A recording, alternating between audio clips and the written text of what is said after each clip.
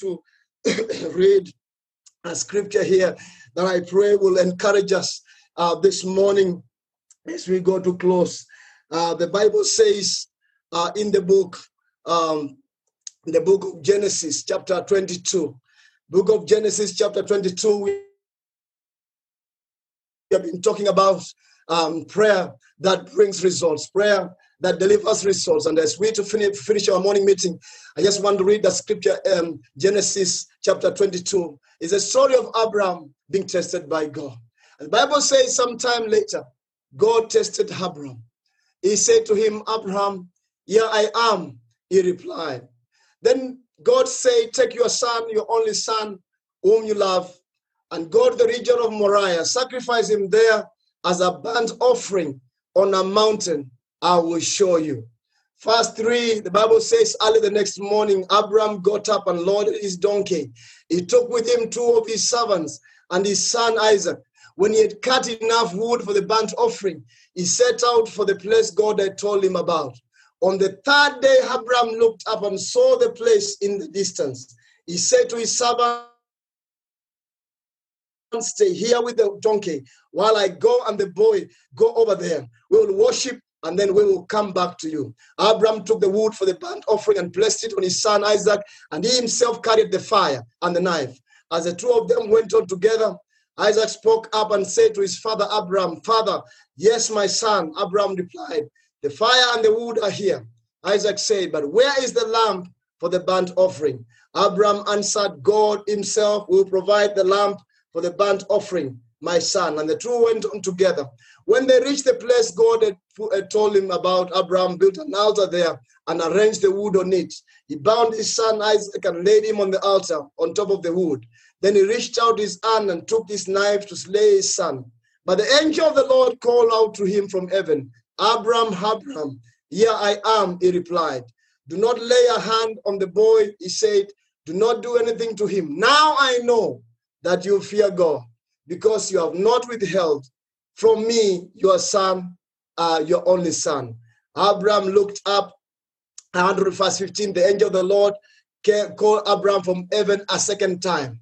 And he said, I swear by myself, declares the Lord, that because you have done this and have not withheld your son, your only son, I will surely bless you and make your descendants as numerous as the stars in the sky and as the sand on the seashore. Your descendants will take possession of the cities of their enemies, and through your offspring, all nations on earth will be blessed because you have obeyed me. The story of Abraham continues to inspire us. Every time we talk about prayer that yields results, and as we looked at the book of Hebrews, where we saw God, the writer of Hebrews, encouraging us and looking at faith through the actions that we are taking, because prayer that brings results is a prayer done in faith. And we have been looking at the book of Hebrews chapter 11 and looking at the actions of faith. And this morning, as we look at the life of Abraham, which we said last week is really a picture of our life as we walk with God. As we saw the first time, God calls Abraham and he relocates him from his home country to a new country. And that's exactly what happens to us. We are called from darkness into light, and God starts on a journey with us. And that first part of it, the real thing that sticks out there is obedience. And that's why this morning, as we are praying and just surrendering our lives, obedience is key to a prayer that yields results. Without obedience, obedience is the key. And so we saw Abraham obeying God and leaving his place, his original home, to go out. And then at the second time that we see Abraham is when he's having his separation with Lot. And last week we talked about that. He had gone out, he had obeyed God. But along the journey, there comes a time when God tells him, you know what, you need to separate from Lot. And he again takes another step of faith and he separates with Lot. Lot goes to one direction and he goes on another one. What was coming to my mind as we bring this prayer meeting to an end? The walk of faith is a journey. It's a journey with God. And obedience to God is key in every stage that we are in. There are several stages that we go through. The first stage that Abraham had, he had been called, he came out. Then somewhere down the road, he's actually blessed, he's doing well. But that's not what God has in store for him. He tells him, you know what, you must separate with the Lord. So there's no quarrel. Go east, he goes west. And so there's that separation. And so this morning, the one point that I want us to go home with is that prayer that gives results is more about the person. It's more about the person than anything else. That there is more about the person that is doing the prayer. It's more about you. That's why in Revelation chapter 8, verses 4, it talks about the prayer made by saints. It talks about holy men lifting up hands. And so a prayer that yields results is more about the person that is saying the prayer. It's not about the method. It's not so much about the technique. There's no technique. It's not about the method and whether you are shouting, whether you are quiet, whether you are kneeling, whether you are standing. It's not more about the method. It's about the person. It's about the person himself. And when there is full surrender through obedience, when there's full surrender through obedience, that opens the door to the throne of grace. When there's full surrender, obedience in the person that is doing the prayer, that opens the door to the throne of grace, and everything is possible. If you look at Abraham, who is being called the father of our faith, you see obedience. As he was called to leave his home, to go into a land he didn't know about, he obeys. He comes and he realizes he needs to part away with the Lord. He obeys and he parts company with him. And then he continues again, and he has got Sarah, a wife. He desires a son. He desires a son because he wants someone to be able to inherit his possessions and to carry on his name. He doesn't have a son, and we see him in this season lacking something that is critical. And when I was praying about this, I realized all of us go through that. And even right now, you may be at a point, at a season in your life where you are believing God for something that is so critical for you. You are believing God that you are in a stage where there's something so important that is lacking. Abraham was having a wife, but he didn't have a son. A son was something so important, it was so symbolic. And this morning, you may not be lacking a son. This morning, you may not be in your old age and you still don't have a child. But you may be in a season where there's something that is so critical to you that you are lacking. It may be finances. It may be a job. It may be you're believing God for a wife or a husband. Or it may be a career, that is in front of you. It may be a business. It may be something, but something that is so critical for you, but you don't have it. Abraham went through that season. He had this moment where he didn't have a child. And then God takes him through. And this morning, I want to encourage you, irrespective of which season you are on, God is faithful. God will come through for you. As we pray and as we have called upon God, he will come through. Remember, even this season we have had, it's been a difficult season, but God is coming through for us. God is delivering us. He's delivering the whole world. It's been a tough season, a season where we couldn't go and worship, a season we could not go to church, a season we could not even go and visit each other. We were quarantined in our homes, but God is coming through. It has been a season, and this morning I want to encourage you, my sister, whatever phase of life you are in, it's a season, and it shall come to pass. It is a season.